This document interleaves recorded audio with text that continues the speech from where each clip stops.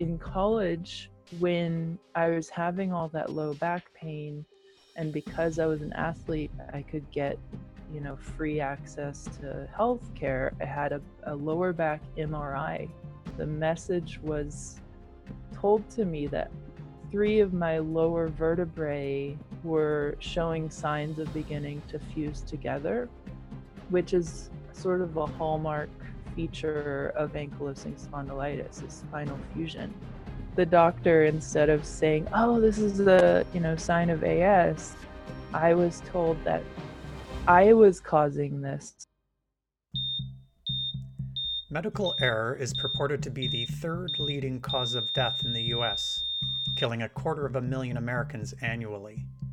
23% of Europeans have been affected by medical error. Bad science embeds ME as medical harm globally, making millions missing. But less than 10% of medical errors are reported, because medical error is the secret many healthcare systems and governments work hard to hide. Wrong medication, wrong dose, amputate the wrong limb. I am Scott Simpson, host of Medical Error Interviews, and I talk with patients and families, physicians and advocates about medical error. They share secrets, stories, and most importantly, solutions. Medical Error Interviews is brought to you by my online counseling service, remediescounseling.com, a safe space for people affected by medical error, chronic illnesses, and other life matters. A note of caution: some may be distressed or triggered by the medical experiences of guests. Hello, humanity. I'm Scott Simpson, host of Medical Error Interviews. If you're living with a complex chronic illness, you've probably had many medical appointments and probably experienced many medical errors. From the benign errors that did not impact your life to potentially serious errors that will forever lower your quality of life. When Carisse Hill's pain skyrocketed and health tanked and no doctors were providing a correct diagnosis, Carisse reached out to their estranged father, expecting to get advice on living with a disability. What Carisse didn't expect was for their father to diagnose Carisse with ankylosing spondylitis, or AS, an inflammatory disease that causes bones in the spine to fuse. This fusing makes the spine less flexible, can cause a lot of pain, and greatly impact mobility. As Carisse's body failed, and Carisse's identity as an athlete slipped away, so began a journey into the external financial world of healthcare and health insurance systems, and a journey into the internal emotional world of trauma and meaning and growth. A journey that is taking and making Carisse into an unintended chronic illness advocate, giving voice and political clout to the medically marginalized. In our interview, where we face some minor periodic technical challenges, so please roll with the intermittent audio glitches, Carisse tells how they reinvented themselves and learned to love mobility devices like wheelchairs, symbols that represent disability to the able in our society. Carisse shares how these disability symbols are actually tools to participate in society, tools of freedom. You can support the podcast by subscribing on iTunes, Spotify, Podbean, and all of the major podcast platforms. You can also support the podcast by becoming a monthly patron. Premium patrons get access to video versions of the podcast interviews. Go to patreon.com/medical error interviews to become a monthly patron of the podcast. Do you need the support of an experienced counselor for dealing with medical error and or living with complex chronic illness?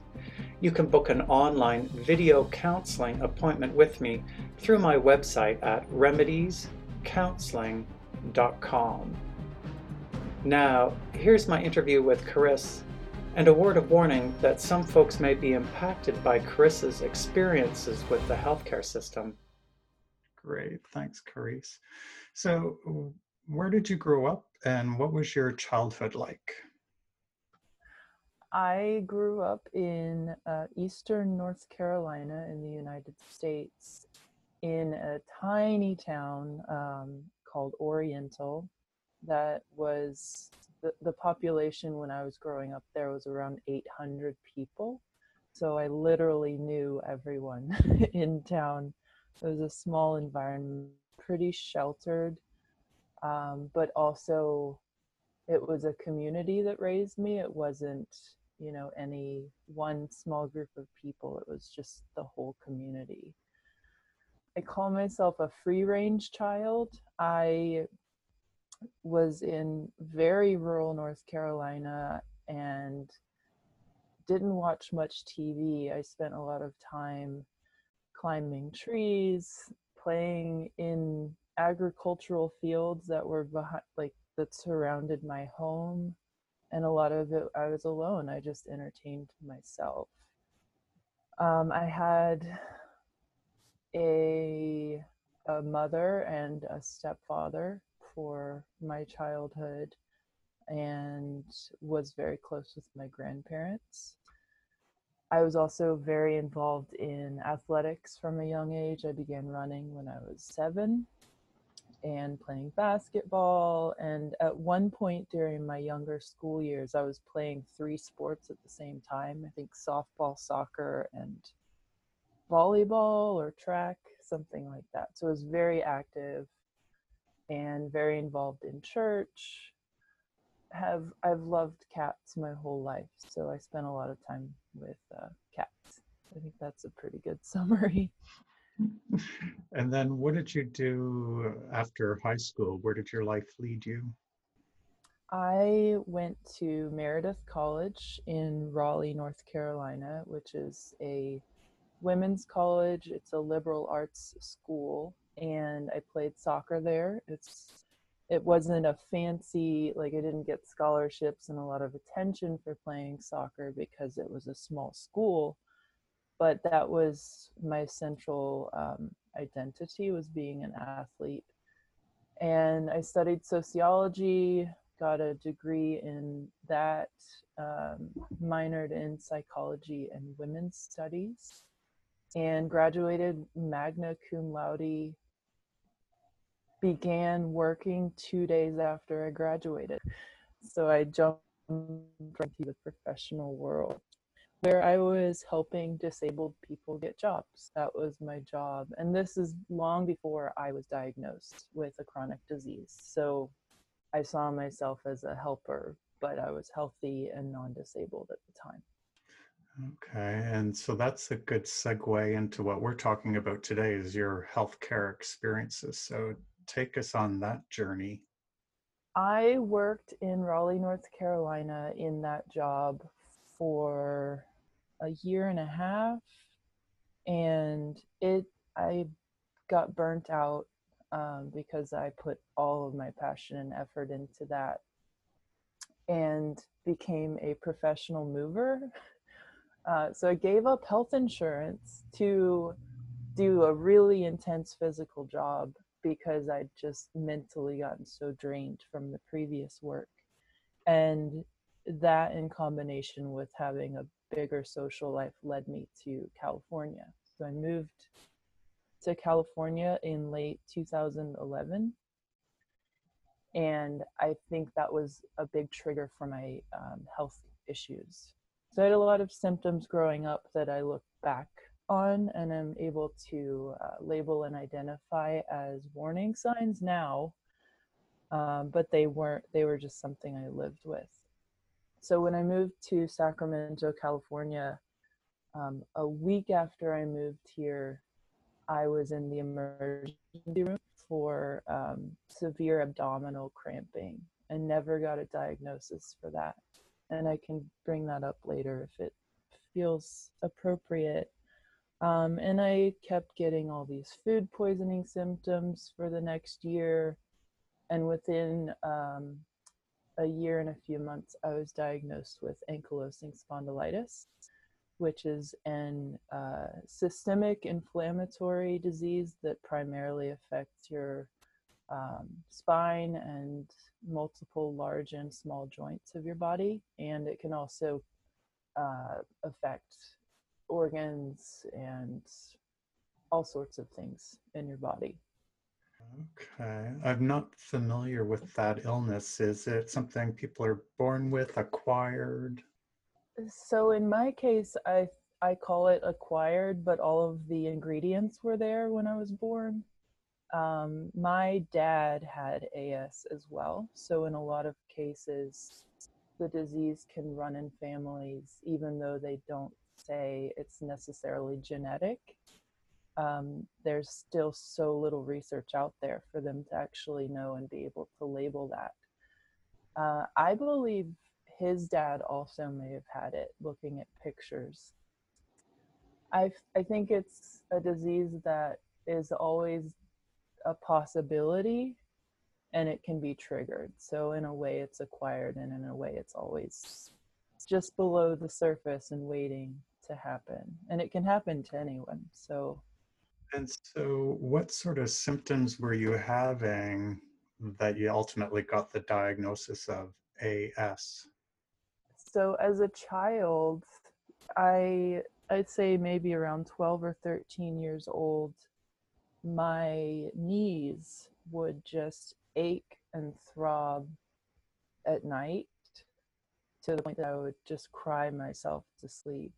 And I thought they were growing pains. And my peers weren't talking about crying themselves to sleep. So I internalized it early on and just figured, like, well, I just need to learn how to handle this pain because nobody else is complaining. It sort of moved up my body. So I began having lower back pain in high school, and that got worse in college. And additionally, my back began spasming. And that was blamed on me being an athlete, which is an error. You know, we can dive deeper into that if you would like. And what led to the actual diagnosis was after moving to Sacramento, having all these early health issues with the ER visit, the food poisoning stuff. Late in the year 2012, I got an upper respiratory thing. It felt like bronchitis, it felt like pneumonia. Antibiotics didn't help with anything, and I was sick for months. And a lot of it, I was bedridden. I couldn't breathe well. I felt my brain sort of losing oxygen. Doctors were, no tests were showing anything. And eventually in February or late January of 2013, I went to urgent care twice in 2 weeks. One of those visits, I was like, well, I'm sure I have pneumonia now. And they couldn't find it. And the other visit was, I was having hallmark heart attack symptoms. My arm went numb. I had severe achy pain in my chest. And that's when they were like, well, we did an EKG, your heart's fine. Have you considered taking medication for anxiety or depression? So that's what I took matters into my own hands, because I was like, yeah, of course I'm anxious because I have all this physical stuff going on, and you're not finding the root cause. And so that's when I emailed my dad, who was estranged from me. So he was abusive towards my family and wasn't a big part of my life from the age of 2 onward. So it was hard to reach out to him, but I knew that I needed to ask him questions. I was not expecting him to say, it sounds like you have AS, because I was told as a child somewhere along the line, and this is wrapped into the medical error stuff, that was only a man's disease and that I wouldn't get it because, I grew up socialized as a girl. So I thought I was in the clear and never imagined that I would have what my dad had that had extremely disfigured him. He was a hunchback, um, and he lived in a lot of pain. So I emailed him thinking I'm going to get a health history from his side of the family, and I shared some of my symptoms. And his first response was, "It sounds like you have what I have. You need to get in to a rheumatologist as soon as possible." And so that's how I found out. It wasn't a doctor, it wasn't my own, research online. It was my dad, my estranged, abusive father, saying, "You have the disease that I have. You need to go get diagnosed." Wow, kind of ironic on some level. So, how did the diagnosis and the pain you were living with impact your athletic life, your social life, your work life? My whole identity was wrapped in being active. Suddenly, that was, the rug was pulled out from under my feet, and I could still do some athletic things, but it was a very sudden change where suddenly my body was like, "Well, that's it. we're gonna stop functioning the way you always expected that you would, and you're gonna have to learn to live with that." The only other time I had lived with that level of function loss, if you will, was when I tore my ACL in my knee in college playing soccer. And it took over a year to heal. And as an athlete, that was like 3 times longer than it should have taken. And I wasn't allowed to exercise. And was that lengthened healing process something to do with AS?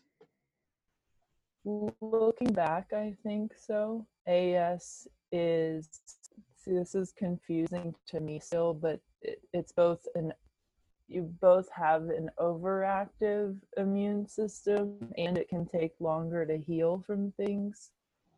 So looking back, I sort of post diagnosed that as AS as a reason. And so when I lost my ability to exercise then and after my diagnosis, mentally I just went downhill because being active was my way of processing in my brain what was going on in my life. It was a form of mental therapy for me, and so I spiraled really quickly, mentally and physically. I was working part-time, was missing a lot of work, and fortunately it was a nonprofit job, so my boss was very understanding and arranged my schedule so that I could rest when I needed to. But yeah, my whole life changed in an instant, and it was not a relief to get diagnosed. And I think a lot of people are relieved when they finally know what's causing their symptoms. But for me, it was the exact opposite. I saw my future as being my dad. I was going to become the abusive, deformed, and that's a really ableist term. I don't like using that. But at the time, I was thinking, I don't want to, look like him because that means I'm going to abuse my partners. I'm going to have an awful life. Um, so, yeah, coupled with the loss of activity, my view of my father, I was just in awful mental shape. Fortunately, I got a lot of social support from my community, which a lot of people don't get, because I immediately started talking about my story online. I immediately I love fundraising, and I saw that a foundation was doing a fundraiser that was related to my condition. So I was thinking, I'm good at fundraising. This is one way that I can kind of control my situation. I can tell my story as a way to get people to donate to this cause.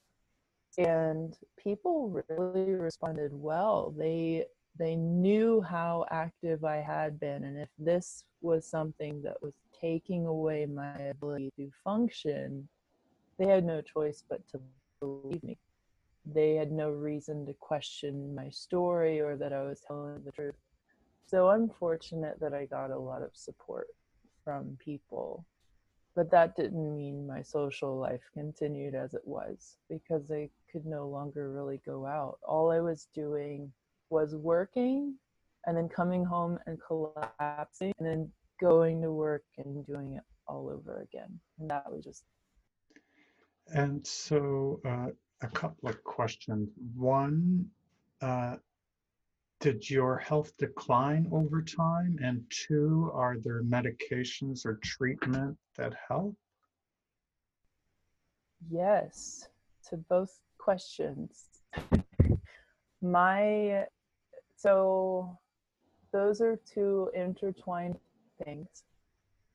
I stayed in touch with my dad long enough for him to sort of get me to the correct place where I could get on a good medication. And as soon as he began sort of manipulating his interactions with me, I cut him off, which was good for my mental health. But he's the reason that I didn't have to wait as long to get on a biologic medication. So it was about 2 or 3 years, I think 2 years after diagnosis, that I applied for disability. So I was no longer able to keep up the working and then just collapsing and then doing it all over again. And I was taking all of my sick days. I had all my doctor appointments to do, and I just couldn't keep up, and it was making me sicker. So I applied for disability. Miraculously, I got it, but it took a couple years of fighting, which is sort of typical, with a couple denials and appeals as well. And in the middle of that process, I finally found a biologic that worked for me, that helped. It didn't, remove all of my symptoms, but it helped, and I could notice a difference. Still disabled, but I could actually function a little better. How did you And manage to survive financially during that period while you're still waiting to get approved for disability and trying to access the medication?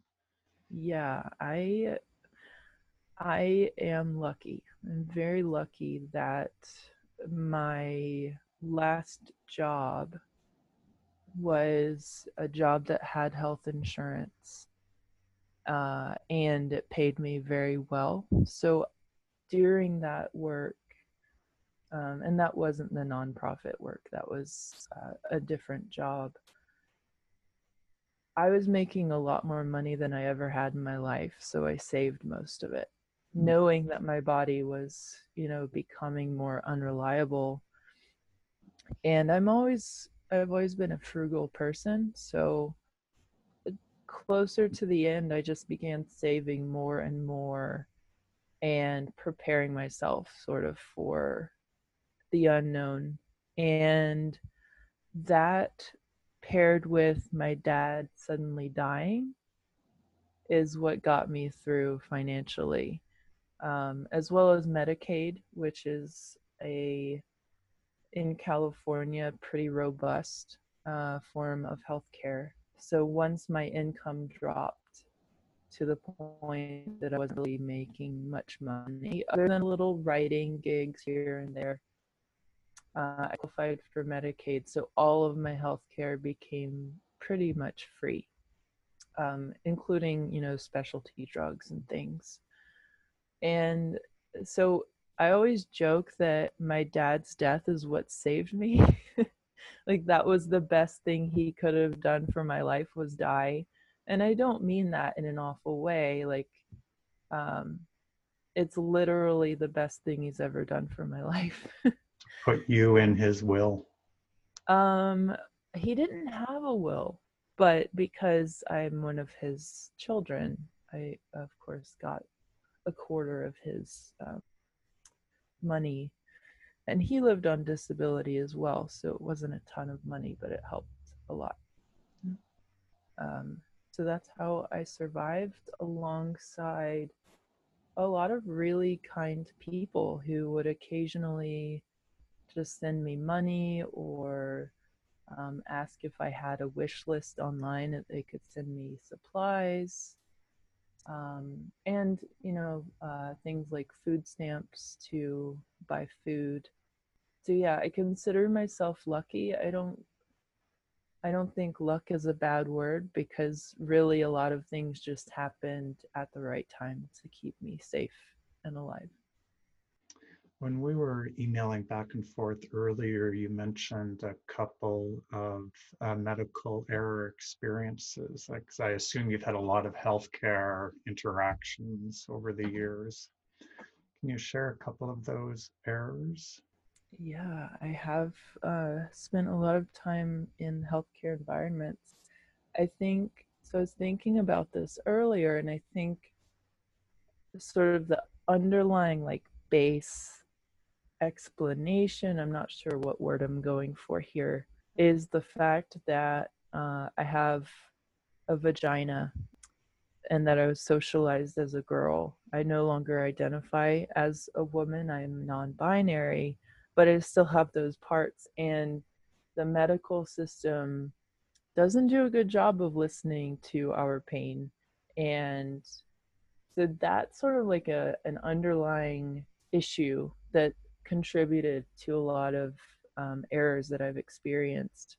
And I referenced this earlier.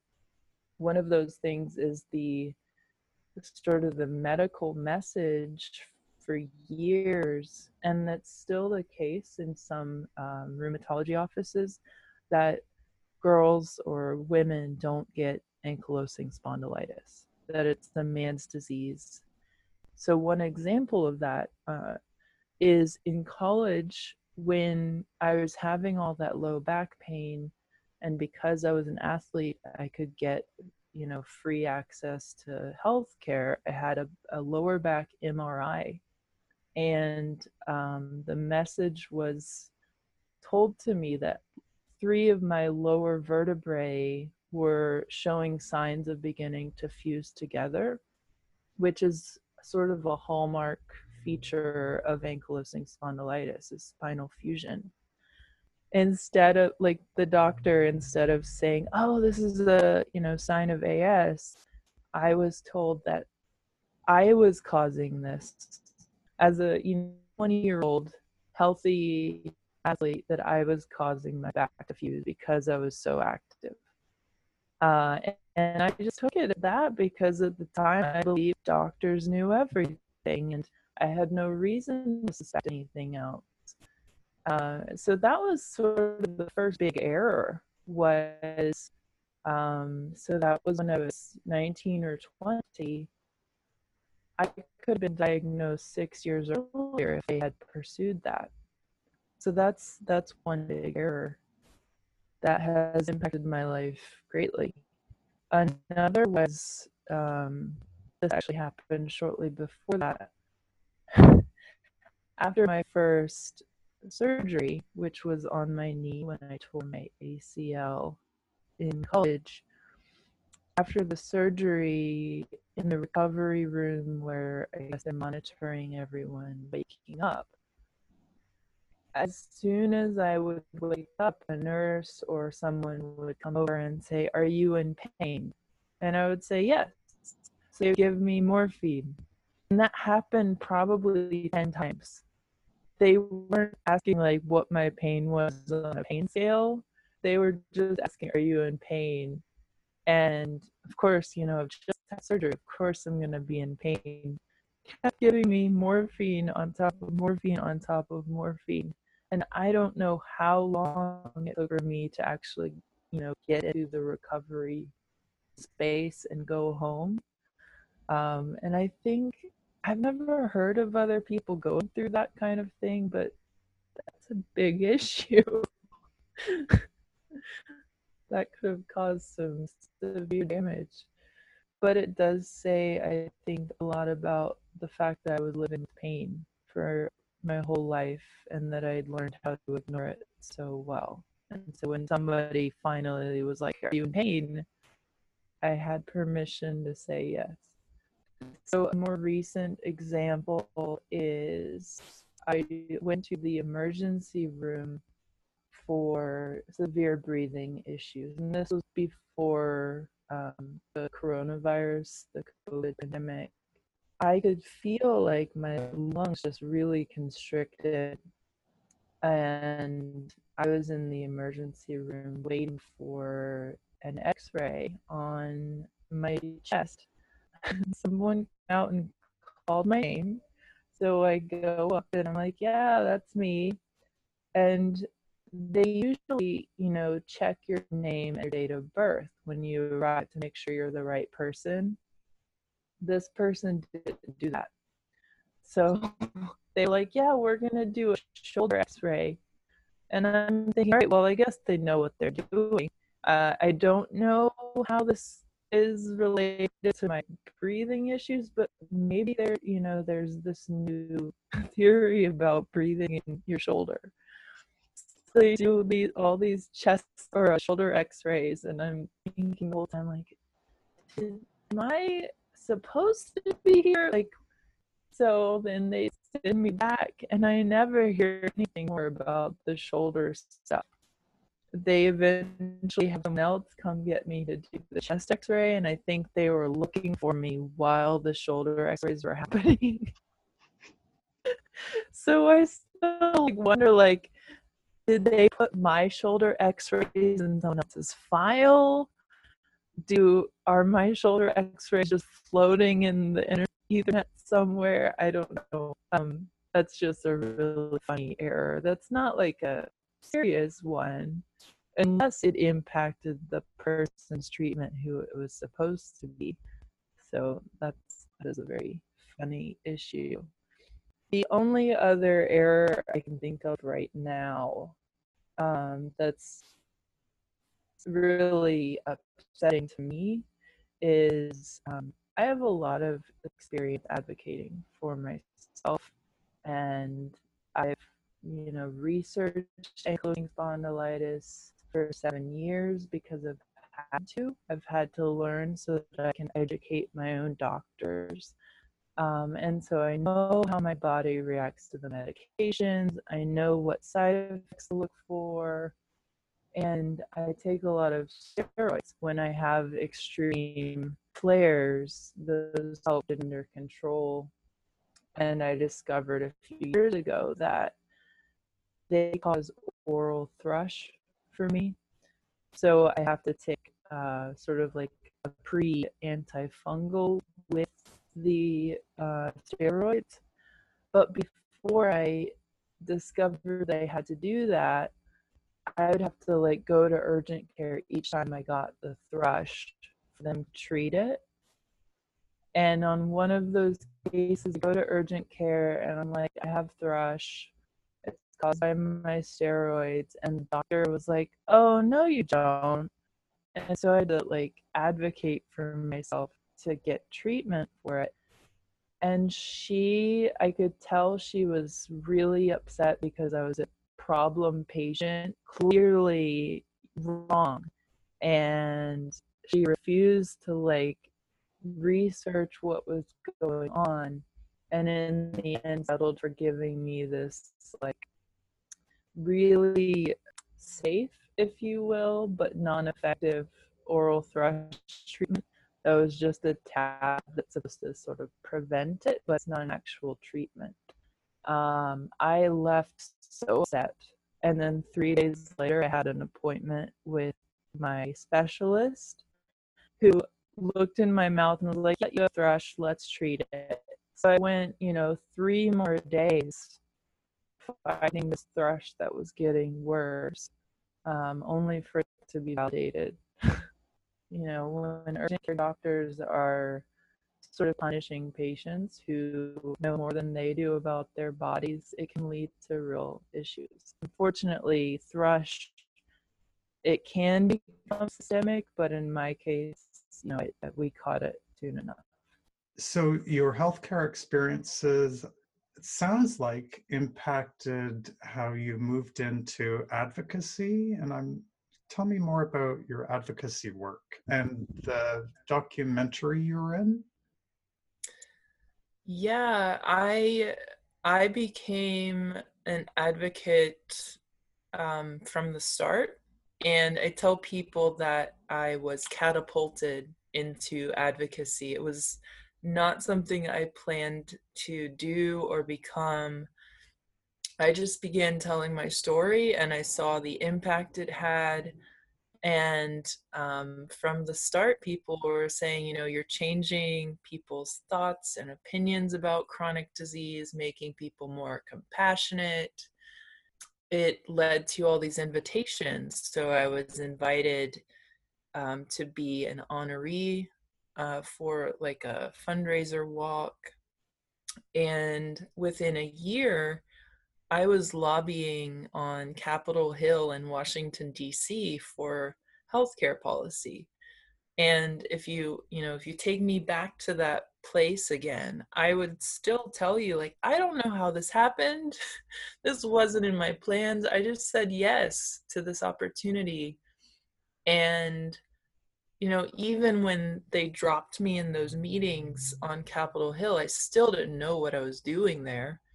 But I quickly realized that if I could find the piece of my story that impacted that policy, that's all I needed to do, was tell my own story. I didn't know how to change policy by going in and reading the document, but I could tell my story, and that is what actually changes minds.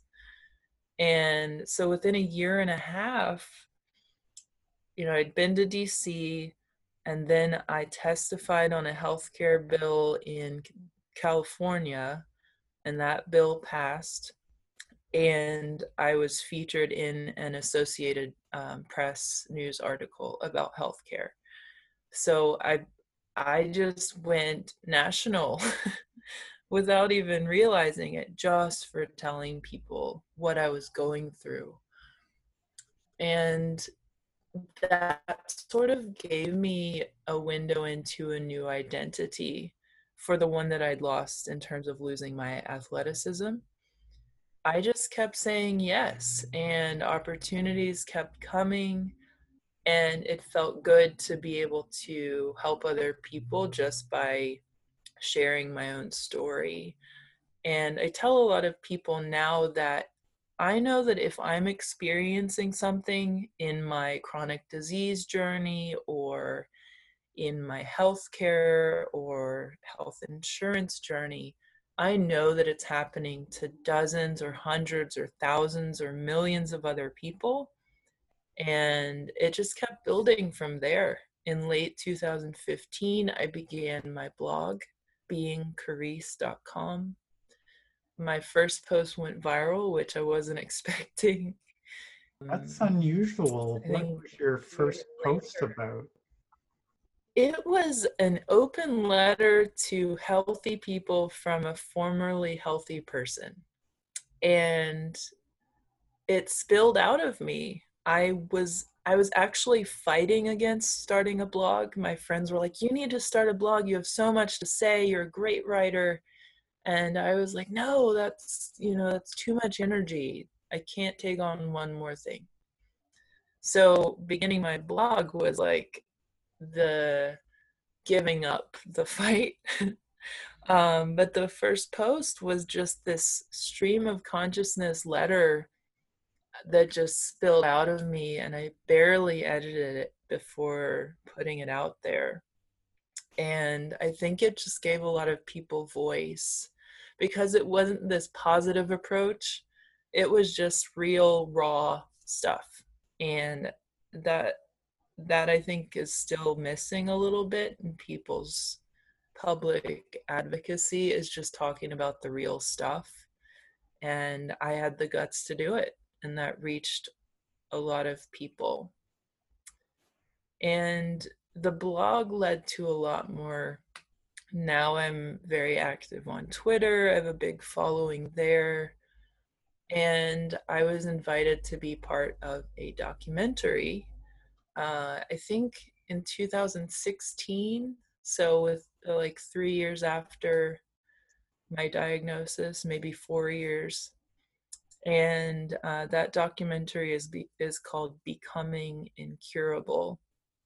And it features 3 stories of people with 3 different chronic diseases in Sacramento, California. There's me with AS. There's Sophia with Lyme disease and chronic mold illness. And there's Leo with dystonia. So 3 very different stories. And that is out and it's available in the United States on Amazon to rent and watch. So that I'm sure there's so much more, but that's just a glimpse into my advocacy and activism. So it sort of sounds like you've experienced post-traumatic growth. You had the trauma of the diagnosis and what it's physically doing to your body. And yet on the other side of it, you've come out with this new identity, doing meaningful work. It rings like post-traumatic growth. I'm not familiar with that term, but it makes a lot of sense. I do live with post-traumatic stress disorder and also anxiety and depression. Those are all 3 diagnosed. But your phrasing there it sounds accurate, and it sounds like how I've always lived.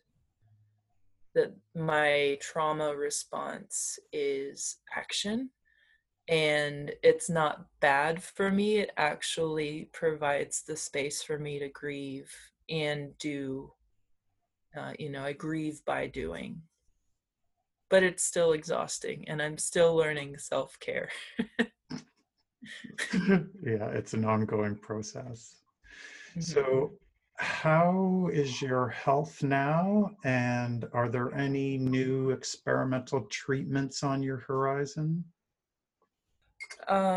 Physically, my health is still just way up and down. I did begin a new treatment at the beginning of the pandemic because, not because of the old one sort of stopping working, more because I needed a treatment I could do at home for safety, health and safety.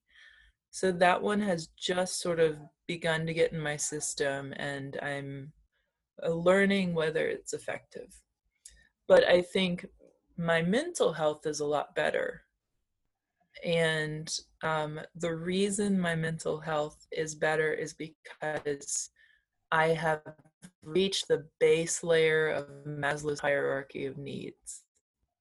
So I have stability. So I have, financial stability in some way. I have permanent housing suddenly. I fought for years to be able to buy a house, and I managed to do that a year and a half ago. So having that stability has provided space for me to heal and get better at managing my mental health, which in turn helps my physical health. So I'm gardening. I have a garden in my backyard. I know that I'm not going to become homeless.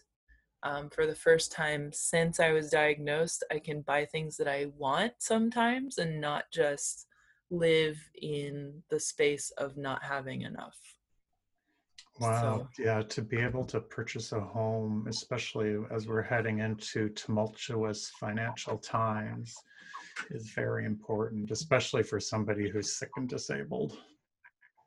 I love my disabled identity. Since you brought up the sick and disabled part, I love my mobility aids. Those provide the ability to do so much more. I use a wheelchair sometimes. I have a rollator. So some folks may be surprised to hear you say that you love your ambulatory supportive devices. how did you get to that mental space? So for me, the reason I began using mobility aids was so that I could participate outside my home. Yeah, absolutely. Just some folks, when they first have to use supportive devices, it represents their failing body, and it can be hard to accept. Yeah. So in terms of your advocacy, what's on your plate right now?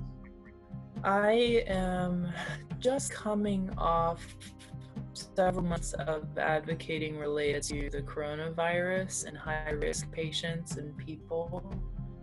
A couple of my friends around the country started the hashtag high-risk COVID-19, which went viral within minutes, and it led to several media interviews and things like that. Like, I'm part of a COVID-related leadership council with a nonprofit providing free resources for people with chronic diseases. Honestly, right now, I'm just really enjoying my garden. Wow.